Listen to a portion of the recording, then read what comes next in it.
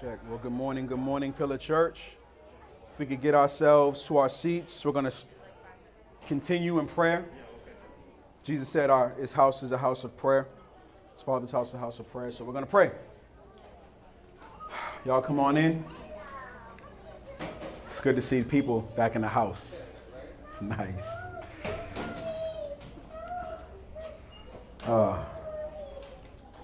Father, we give you all the praise, all the glory is yours. We're grateful.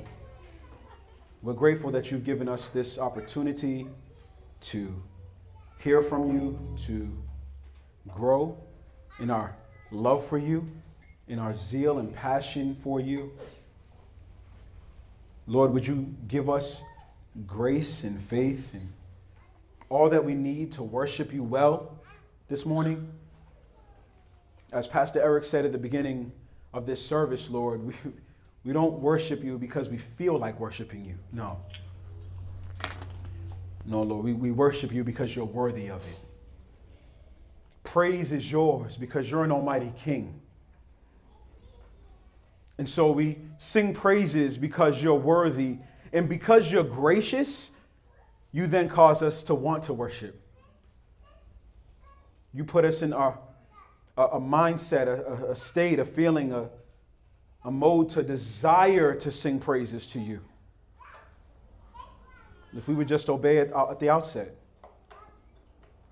If we would just stop from allowing our feelings to be our kings and queens.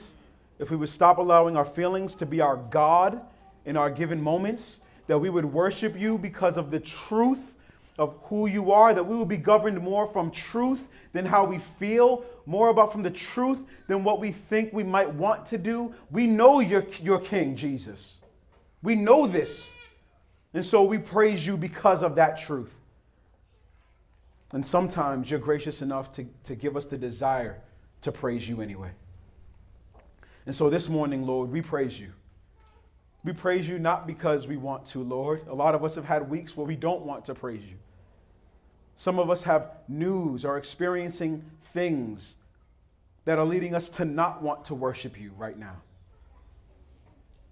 There's others of us who are worshiping you because they're in desperate need of something.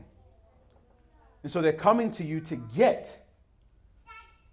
And that's not wrong, Lord. You said you're the giver of good things. But our pattern shouldn't be that we only come to you to get. Lord, we come to you because you've gotten us. You've gotten a hold of us. That you've captured and raptured our souls unto worship to you, O God. That you've regenerated our soul. That you've given us life when we were dead. That you propitiated your wrath by the blood of your Son. And we praise you because you're worthy. We praise you because we want to. We praise you because we're grateful for what you've done. Would our response of prayer, of praise this morning be a sweet aroma to you, a sweet sound to your ears? Would the singing of the saints be joyful to you? Lord, would the singing of the body be joyful to you? Would you enjoy it? And help us to enjoy singing to you. Lord, you are worthy of praise. Fill us with your spirit this morning. Lead us through the truth of your word. Be glorified in Jesus' name. Amen. Amen. Well, good morning, Pillar family. My name is Pastor Canaan. Go ahead and open in your copy of God's word to the book of Exodus as we're going to be continuing in our series in the book of Exodus. We're in Exodus 17. While you're turning there, I want to remind us of the year 1944. 1944 was a memorable year.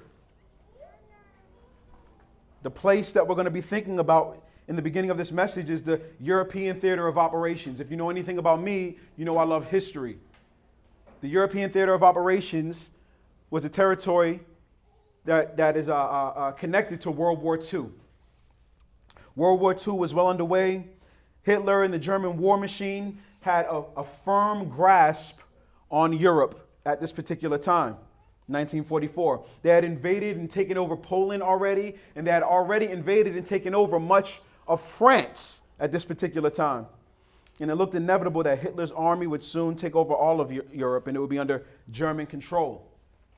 But brewing in the background, if you remember this, brewing in the background, there was a counter plan against Hitler in Germany. There was British, American, and Canadian forces devised a plan to invade Europe to stop Hitler from his continued conquest. But Germany, being good with technology, intercepted British, American, and Canadian intelligence. And they found out that the American army, the British army, and the Canadian army were going to invade Europe through Calais, France. And so what Germany did, which was a wise thing to do, is they girded up the beaches of Calais with tanks, mortars, bombs, guns. They were ready to defend. It was going to be the greatest military defense of World War II on the beaches of Calais, France. They were ready. And it would have took a miracle for the United States and British forces and Canadian forces to penetrate that beach. This is real history that happened. But there was one problem. Y'all remember what the problem was? They were focused on the wrong front. Calais was a decoy. The American forces, the British forces, the Canadian forces allowed Germany to pick up false communications. So they will place the majority of their army on the beaches of Calais while they planned to invade on the southern front in a city, a town, a beachfront called Normandy. And we know that name, Normandy. It became known as D-Day. Although they thought the battle was going to be fought and won at Calais, they ended up fighting it at Normandy, and the German forces were unable to adequately defend the beaches of Normandy. And if you know anything about that, it was hard already. It was hard to take that particular part of land in Normandy.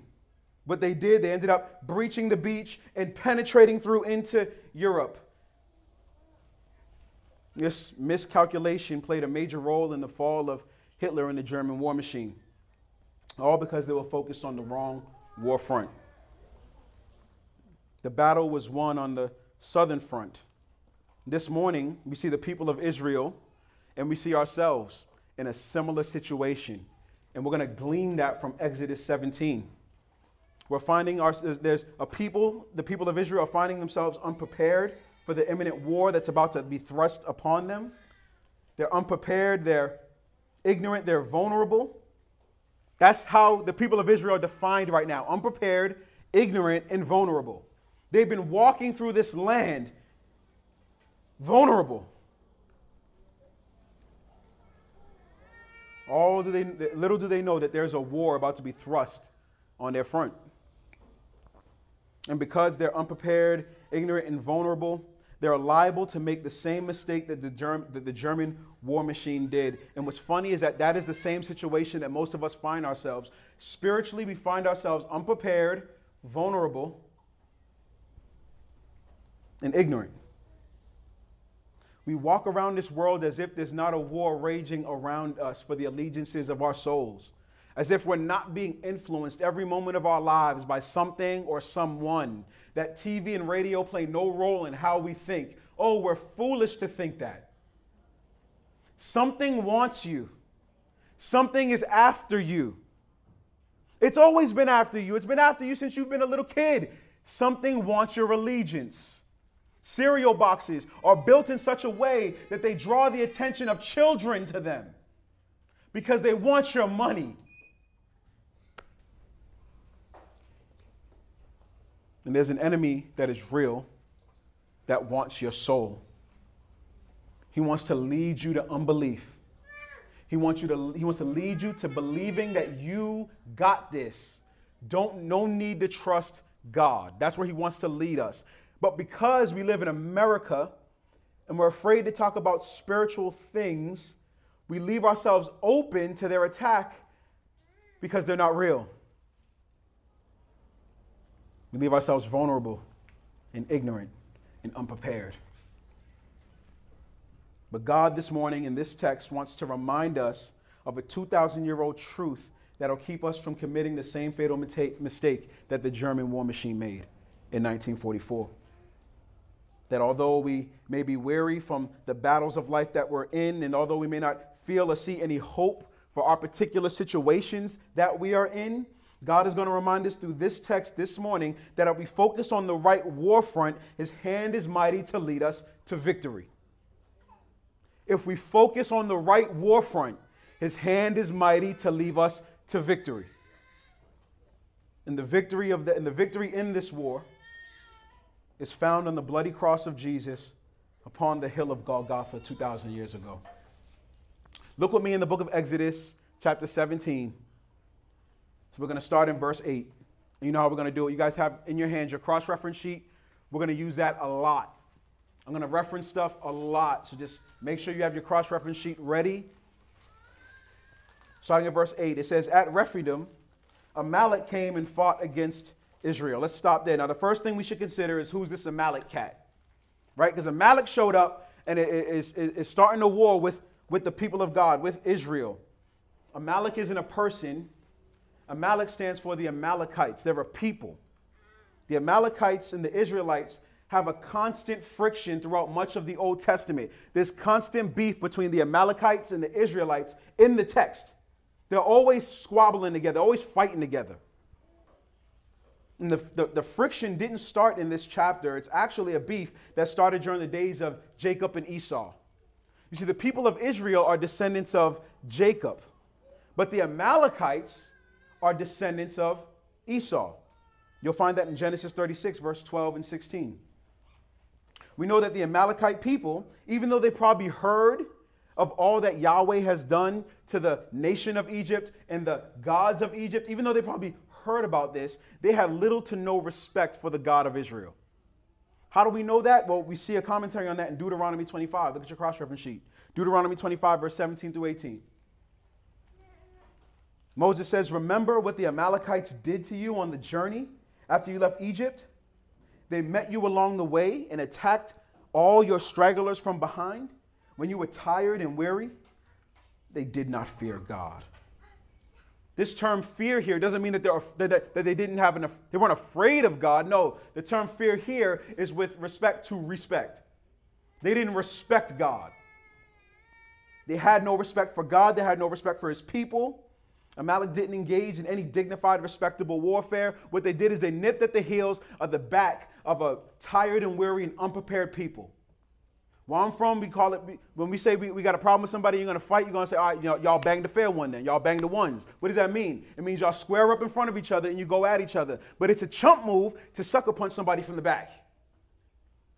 But that's what we see the Amalekites doing. You see them nipping at the back of children and women and the elderly, and they're thirsty and they're hungry and they've been on their feet all day and they know that they're vulnerable. And so they come from behind and start picking off people and robbing them. Picking them off and robbing them. Look at Exodus 17, verse 8 and 9. It says, "At Rephidim, Amalek came and fought against Israel. Moses said to Joshua, 'Select some men from us and go fight against Amalek. Tomorrow we will stand on the hilltop with God's staff in our hand.'" Now, we're not told how Moses responded to the news that the people in the back were getting picked off. We're not told what he did. But what do we know about Moses? And what do we know about Psalm 55:22? We know that Moses is accustomed to bringing the burdens of himself and the people to God. And so it's not unlikely to think that in this particular situation, Moses takes this situation that he's heard and he's brought it before the Lord, and now the Lord has instructed him. He's given him something to do. What are you going to do? He told him what he's going to do, most likely. And we've seen God deliver them time and again. Now, immediately, in this text, we're introduced to a dude named Joshua. Who's Joshua? Joshua is Moses' assistant. He's Moses' right-hand man, and he's one heck of a military leader. That's who Joshua is. Joshua is a beast in the text. And we find him being his assistant in Exodus 24, verse 13, and Exodus 33, verse 11 in your cross-reference sheet. We know that Joshua and Moses were really close because Moses ended up giving Joshua his name. His name was Hoshea. and he changed his name to Joshua, Numbers 13:16. So in this particular time of trouble, Moses calls his right-hand man to handle this really important situation. Now, if we're paying attention to what Moses said in verse 9, then you already know that God's about to do something big. You may look at verse 9 and say, well, Pastor Canaan, how do you know God's about to do something big? There's no indication. There is an indication that God is about to do something amazing, something big. And if you followed along with us, you see the indication of what God's about to do. Look what he said. He said, select some men and go and fight against Amalek.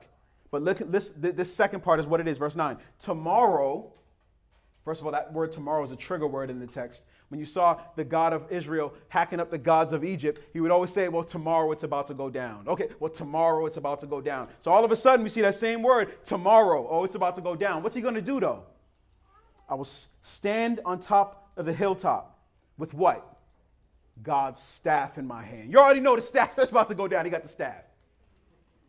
When the staff is in the hand of Moses, the power of God is about to do something amazing. That's what we're seeing in the text. The staff of God has been used to do amazing things and be used in amazing ways. Look at your cross-reference sheet. It turned into a Debo snake. It actually says that in your cross-reference sheet.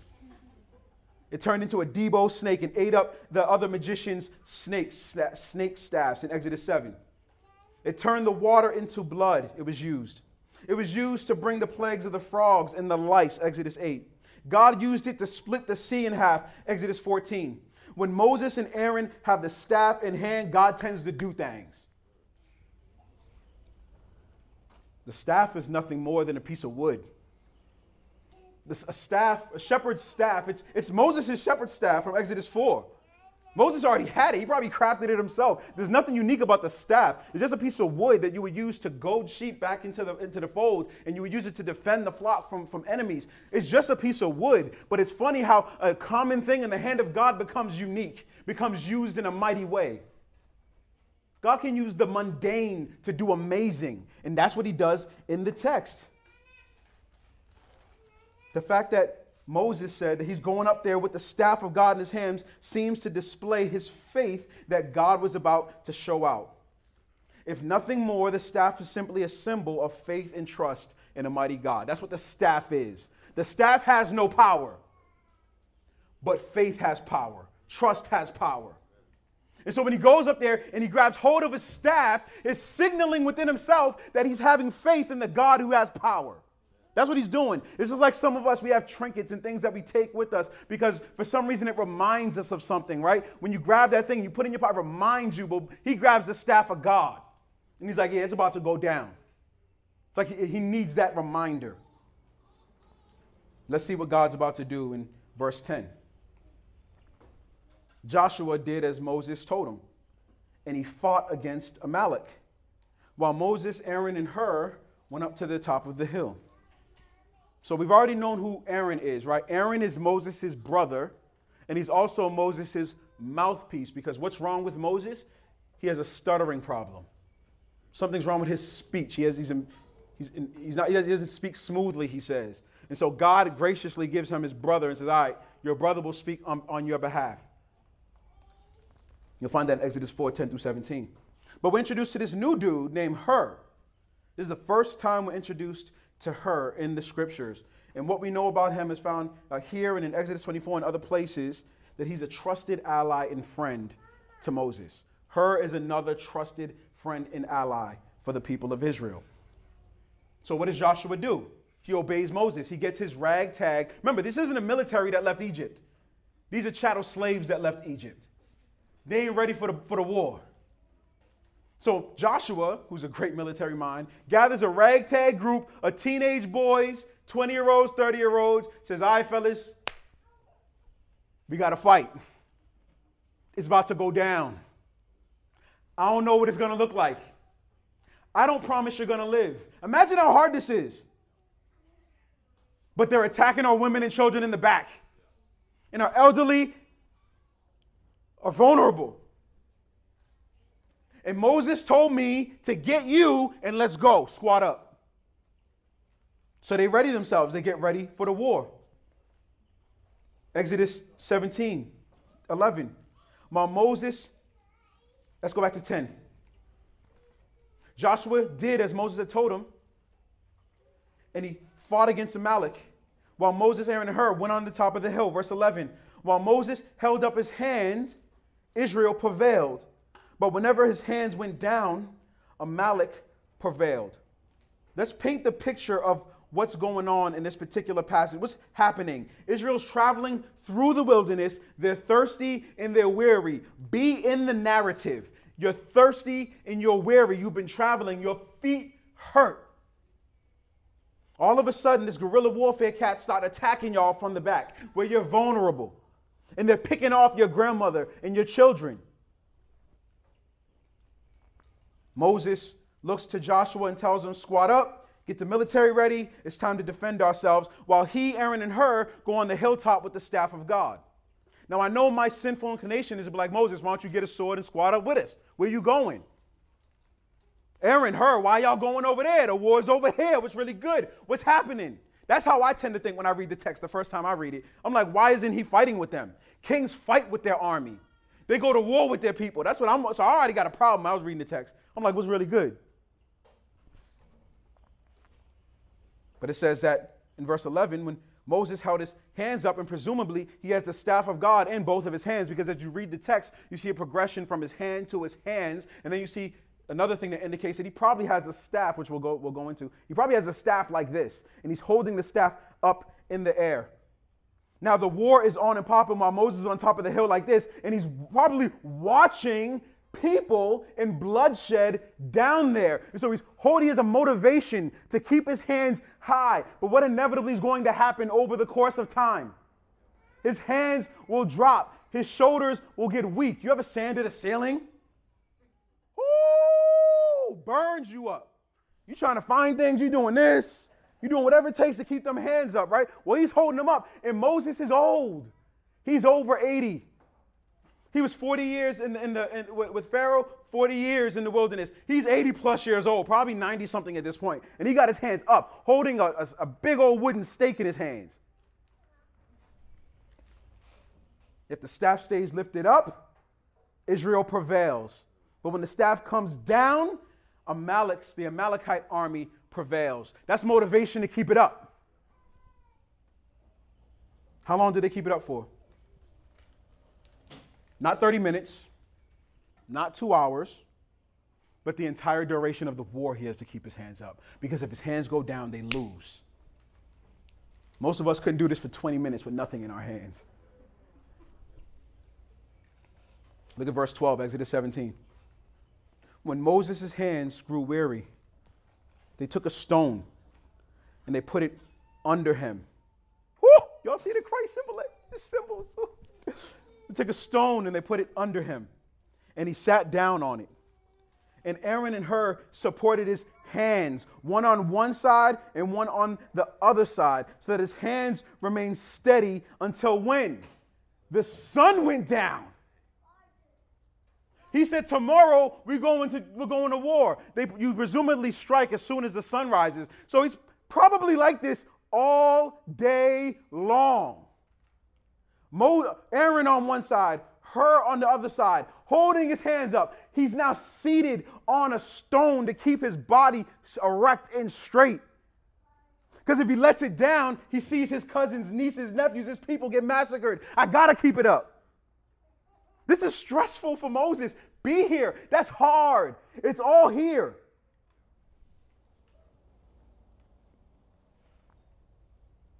Chapter 17, verse 13. So Joshua defeated Amalek and the army with the sword. Now stop there. Don't miss this. Did y'all see that there was a war on two fronts? There was a war in two locations in the text, but only one of them was deserving of our attention. Did you notice the lack of detail as it pertains to the war that Joshua waged against the Amalekites? There's no details at all. That's not normal. There's no mention of how many military divisions Joshua had. There's no mention of the heroic acts of any of those untrained soldiers. There's no list of who lived and who died, or how many lived and how many died. You see that oftentimes when you read of wars in the scriptures, but this war has none of that. And you got to ask the question, why? Why was so much of the ink spilt on this front rather than on the war front down there? Because you would think that the war was won down there. It's almost like it was left out on purpose, and indeed it was left out on purpose. Those details were not given to us on purpose, not because they're altogether unimportant, but because they would take our minds away from the truth that God wants us to see and remember from this text. That God is mighty to see them through the battle so long as their faith lies in Him in the battle on the hill.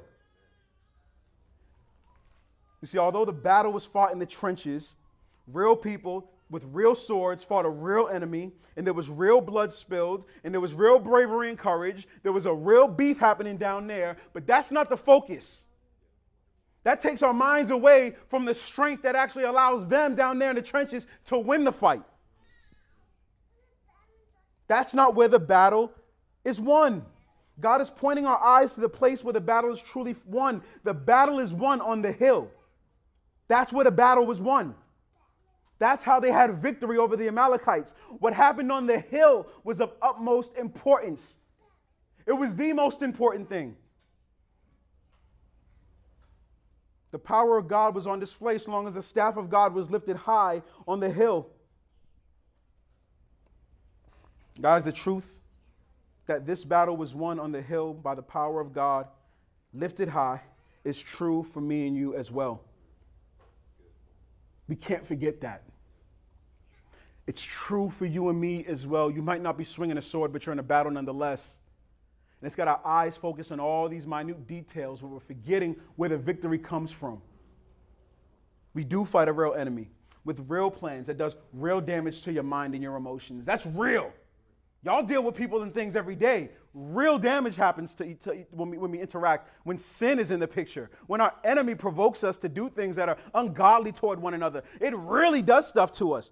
It ain't just me, it's you too. We experience real pain on this side of heaven.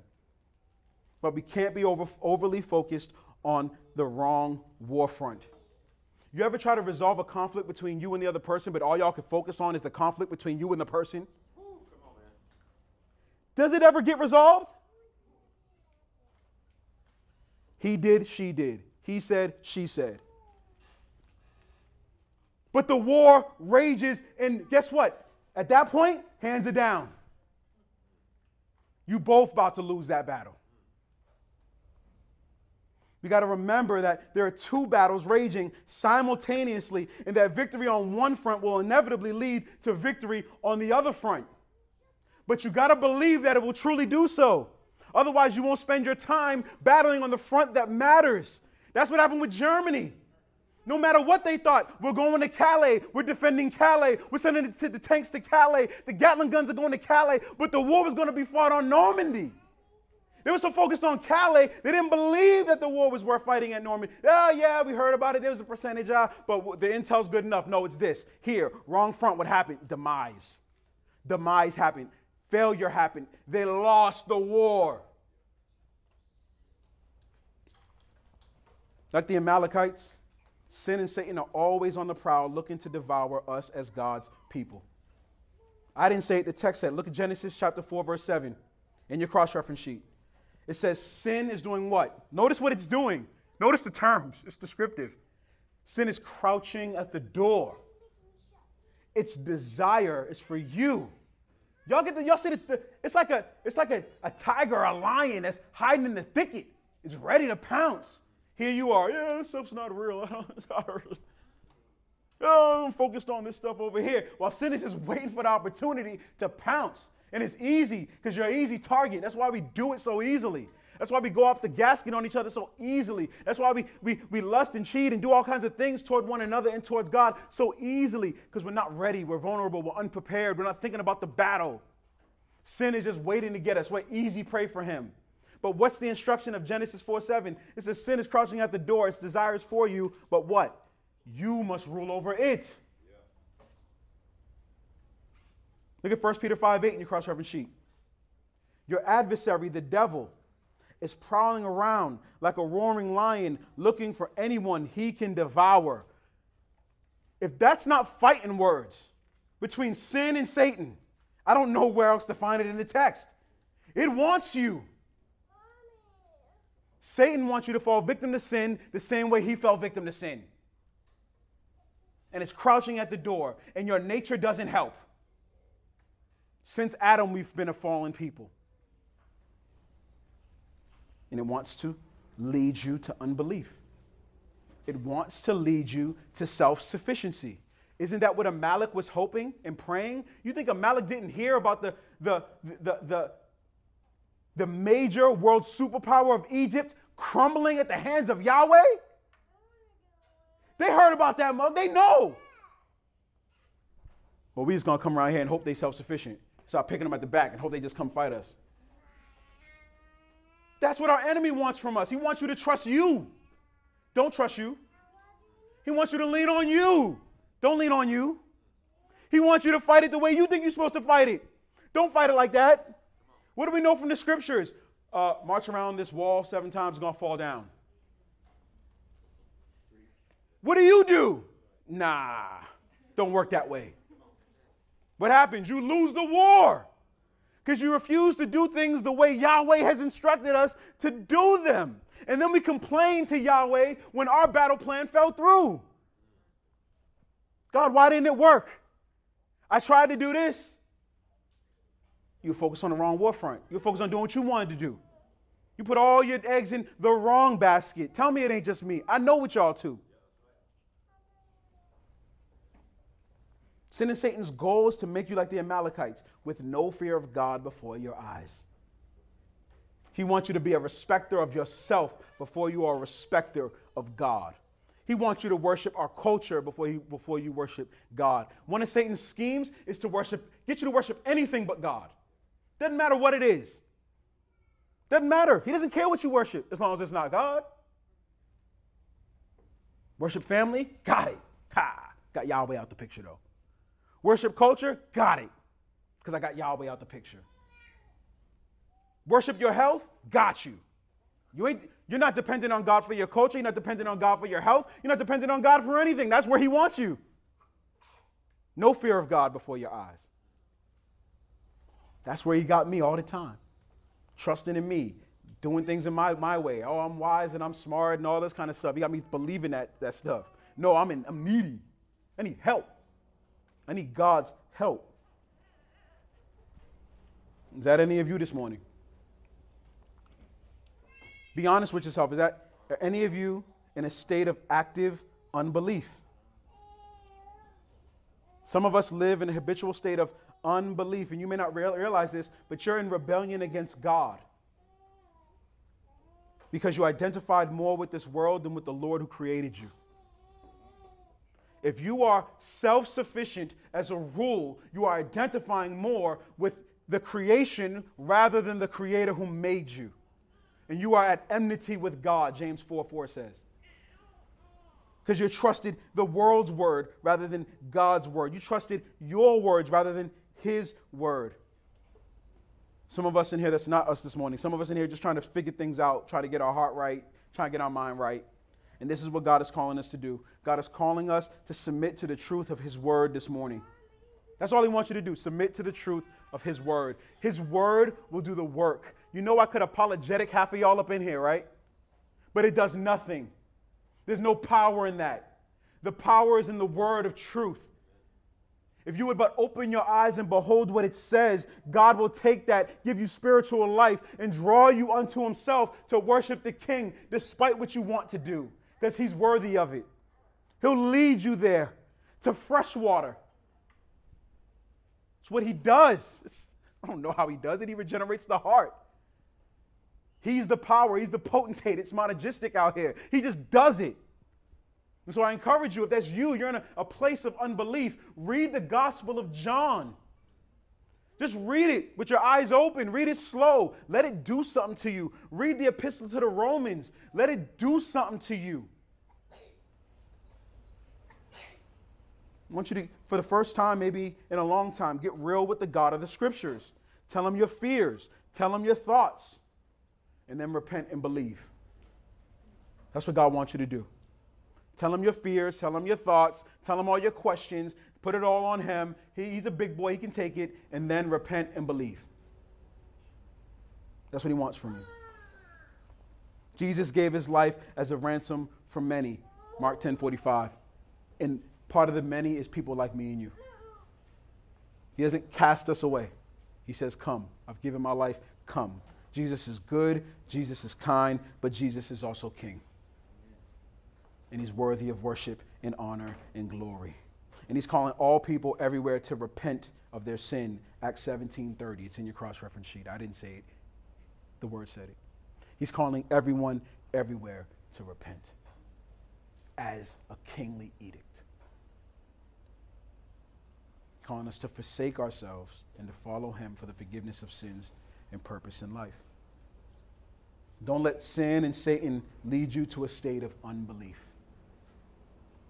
If you're a Christian in here this morning, the manner in which sin and Satan strike is similar to what we see how the Amalekites strike. Notice how the Amalekites struck the most vulnerable parts of the people of Israel, right? The back, the stragglers, probably the elderly and the children and the women, probably in the back with a thin guard of men there. And that's how sin and Satan tend to hit us also. Hit us where we're vulnerable, right? You know what sin and Satan like to attack? In our prayer request spots. Y'all know the places y'all be asking for prayer for all the time over and over again? Those are the same spots Satan tends to hit in those spots, right? He hits us in the place where we're already naturally inclined to struggle. That's where he's going to hit you. So if you struggle with anxiety, guess what he's going to do? Stress you out. It's easy. You struggle with loneliness, he's going to isolate you. Struggle with shame, he's going to bring up things from your past. You're going to hear people talking about those things, and you're going to be scared to confess those things to one another because you don't want to get judged. You're ashamed. So that brings distance between you and people and a lack of transparency. Therefore, you don't repent and have accountability to grow in Christ. You just stay alone on your island struggling with your shame. You struggle with anger, he's going to get you mad. He's going to tick you off with things that make you easily angry. Whether it's something from the news, whether it's your children, he's going to strike you in the place where you're easily inclined to fall already. This is why it's good to have self-awareness. Where are the areas that you tend to already have to walk on ice at? What are the things that you tend to fall into easily? Know those things. At night, think about those things and know that those are easy places for you. Those are stragglers in the back, easy to get picked off at. And then put brothers and sisters around you who can help gird the back ends of your faith. Those places where you need that. I need accountability in this area. If it's lust, you need your brothers praying for you and checking in on you at that right hour of the night where you tend to slip and fall. You need that. So confess it. Talk about it. But since Satan wants you to, no. Anything, he'll attack you with anything and attack you anywhere to get your eyes off Jesus. That's his ultimate goal. You tried to deal with these realities and these sins and these habits with self-help books. I know you've done it because I've done it. You tried to deal with some of these things with productivity books. You tried to deal with it with that seminar you went to make you a better you. Right? You did all those things. I know you did it. I did it. These things all have their place. They all are helpful in their capacities, but the battle's not won on that front. Again, he got our eyes on something else in order to attain something that only victory on the hill can attain. Understand this if you're a Christian in here. Your battle for peace is not won through meditation. That's not how you get peace, Christian. You don't get it through meditation. Your battle for hope is not won through someone's belief in you. People shouldn't have the power to lift and crush your self-esteem like that. Your battle for joy is not won off that financial come up that you just had from the government. Your joy shouldn't come from that. Your battle for the provisions of your family, not won by how many hours you work at work. Nope. That's all ground level warfare. You got to work. Little financial things help you out. That's all good stuff, but that's not where the battle is won. The scriptures tell us different. The scriptures tell us, look at your cross-reference sheet of John 14:27. It says, peace is won for us when Jesus was lifted up on the cross at the hill of Golgotha 2,000 years ago, because he promises peace to all those who trust his name. That's how you get peace. What did Jesus say? Peace I leave with you. Peace I give to you. I do not give to you as the world gives. Do not let your heart be troubled or fearful. How do you get peace? Jesus gives peace. You want a living hope? Living hope was won for you when Jesus was lifted up on the cross 2,000 years ago on that hill. When Jesus was raised from the dead, and we too can be raised to eternal life. 1 Peter 1:3 tells us how to get living hope. Look at it. Blessed be the God and Father of our Lord Jesus Christ. Because of his great mercy, he has given us new birth into a living hope. Through what? The resurrection of Jesus from the dead. That's where we get our hope. For everything, we rest in the resurrected Savior for everything. We have hope in that. Joy, you want joy? Joy comes from joy comes from God's presence, which Jesus won for us when he was lifted up on the cross on Golgotha Hill 2,000 years ago. That's what he won for us, proximity with God. Sin separated you from God, but when Jesus died on the cross, resurrected, he tore the veil between you and him. For those who have faith in his name, now you have intimate proximity with God. And what does that give you? Joy. Why? I didn't say it. Psalm 16:11. You reveal the path of life to me. What does he say? In your presence is abundant joy. That's where I'm going to get it. At your right hand are eternal pleasures, the scripture says. Provisions for your family, gotta work. Yeah, you do gotta work. You don't work, you don't eat. That's good. But that's not where the battle is ultimately won. Provisions for bread was won when Jesus was lifted up on that cross on Golgotha Hill 2,000 years ago, where he made us righteous before God. And the scriptures say that never has God let the righteous be forsaken. Look at this text, 2 Corinthians 5:21. He made the one who did not know sin to be sin for us. Why? So that in him we might become the righteousness of God. Psalm 37:25. I've been young and now I am old, yet I have not seen the righteous abandoned or his children begging for bread. Provisions come from God. Even those of us here who have experienced lack of work, didn't God provide? There's been times where me and my family made very little, but somehow, some way, we didn't even ask for it. Bread showed up at the door. It was beautiful. It was amazing. It was great. That's the truth for a lot of people who live out on these blocks too. Somehow, bread keeps showing up at the door.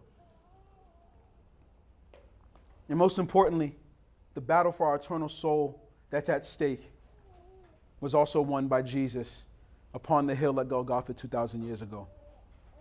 We cannot afford to place our hope in man-made solutions to eternal problems. We got to stop putting our hope in man-made solutions when these are eternal problems. We have to look to Golgotha Hill for salvation. We have to look to Golgotha Hill for eternal security. We have to look to Golgotha Hill, which is the place where Jesus was crucified to defeat sin and Satan. Victory is won on this front, and it will inevitably lead to victory in you and for you. He'll change the disposition of your heart. You may not get the thing that you're asking for, praying for, but you'll realize your need for that is vastly less than what you thought it was. Because God is the provider and sustainer of what you need and who you are. What happened on Golgotha Hill 2,000 years ago is that Jesus disarmed Satan and his minions through the power of the cross. You see that in Colossians 2:14 in your cross-reference sheet. What did he do? Jesus said that if he be lifted up, he would draw all peoples to himself. And Jesus said that he's the Lamb of God. The scripture sees that Jesus is the Lamb of God that takes away the sins of the world. Your enemies, sin and Satan, have been dealt an eternal blow by the person and power of Jesus. And the war was won on Golgotha Hill. But it's funny, if we focused on that war, we've never seen that reality or that truth. And what's God going to do? One day he's going to blot them out of existence forever. Just like he promises to do to the Amalekites. Look at verse 14 of Exodus 17. It says, the Lord then said to Moses, write down on a scroll as a reminder and recite it to Joshua. Stop real quick. Why is God instructing Moses to write this down and recite it to Joshua? Where was Joshua? Swinging the sword, right? Joshua probably comes back like, yo, Moses, we won. Get the sword, wipe the blood off it like a dog. Put it back. Woo, I can see it. I'm picturing it. It's crazy. But what does he want him to know? One, and that's probably not true. Joshua probably understood what was going on because Moses told him in the beginning. But what's he promising him? He's going to give Joshua and Moses some assurance. He says in verse 14, then the Lord said to Moses, write this down as a scroll, as a reminder, and recite it to Joshua. I will completely blot out the memory of Amalek from under heaven. It's funny. Joshua fought the war, the physical war that went down, but he promised that the fruit of his labors are not going in vain. God will still prevail over Amalek no matter how many soldiers died under your command. We're still going to win this thing. The enemies of God's people in the text were dealt a death blow. Victory was secured, but there's still time on the clock, and that's why he gives them that promise. So until the Lord calls them home, they got to fight. But they fight not in their own strength. They fight in the strength that God provides. Look at verse 15.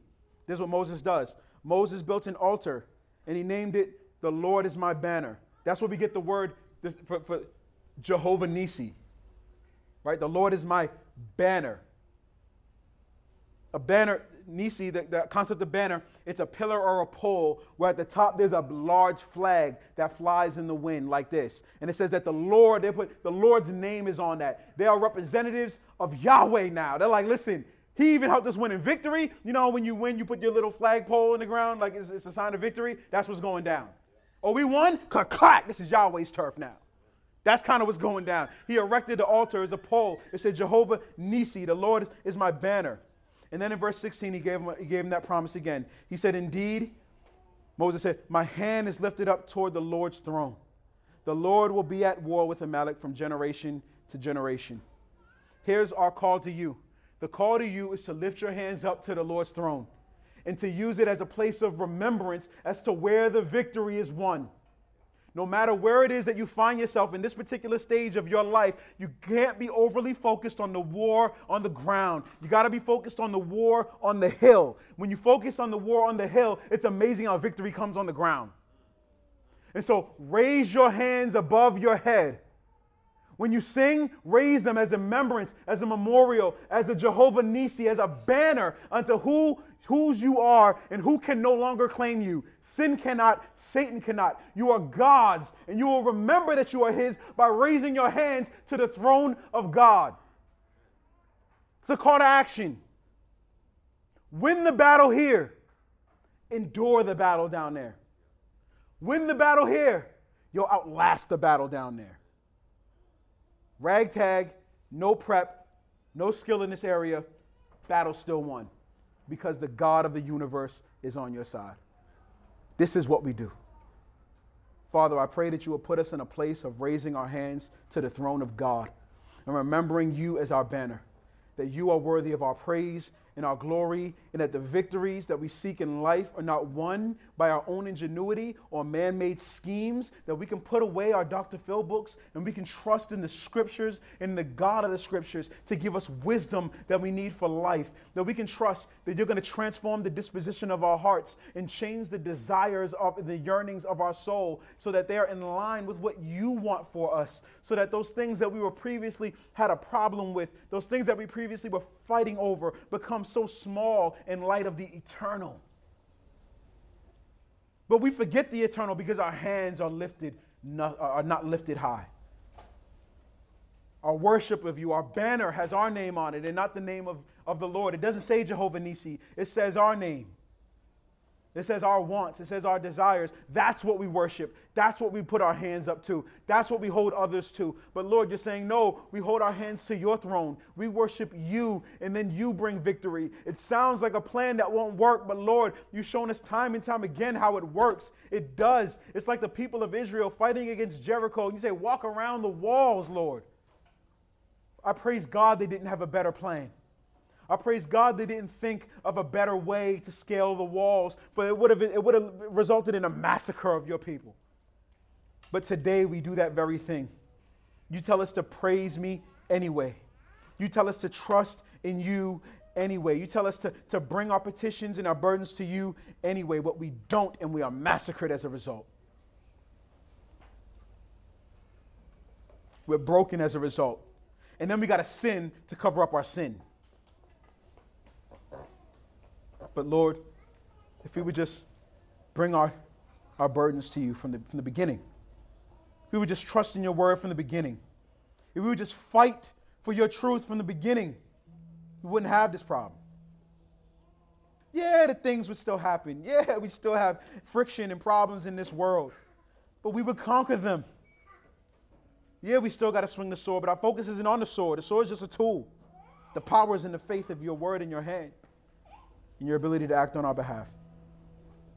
And so, Lord, lead us to that place of worshiping you and trusting you. Help me to trust you, God. I'm so prone to not trust you.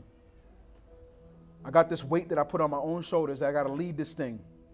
And I got to be a certain way to lead this thing. And I got to know certain things to lead this thing. And I got to be read on certain books to lead this thing. This church isn't my church. This church isn't my church. It's your church. It's your people. I got to get that weight up off of me. It's yours, Lord. I'm just here to play my position. This is your team. This is your people. Coach us. Humble us. Take unnecessary burdens off us, off of me. Remind me I'm dirt, but you're great and you do great things with ordinary things. Thank you for your mercy and reminding me where to fight. In the trenches in my prayer closet, with my hands lifted high. Teach us to fight there first, Lord. In Jesus' name, amen.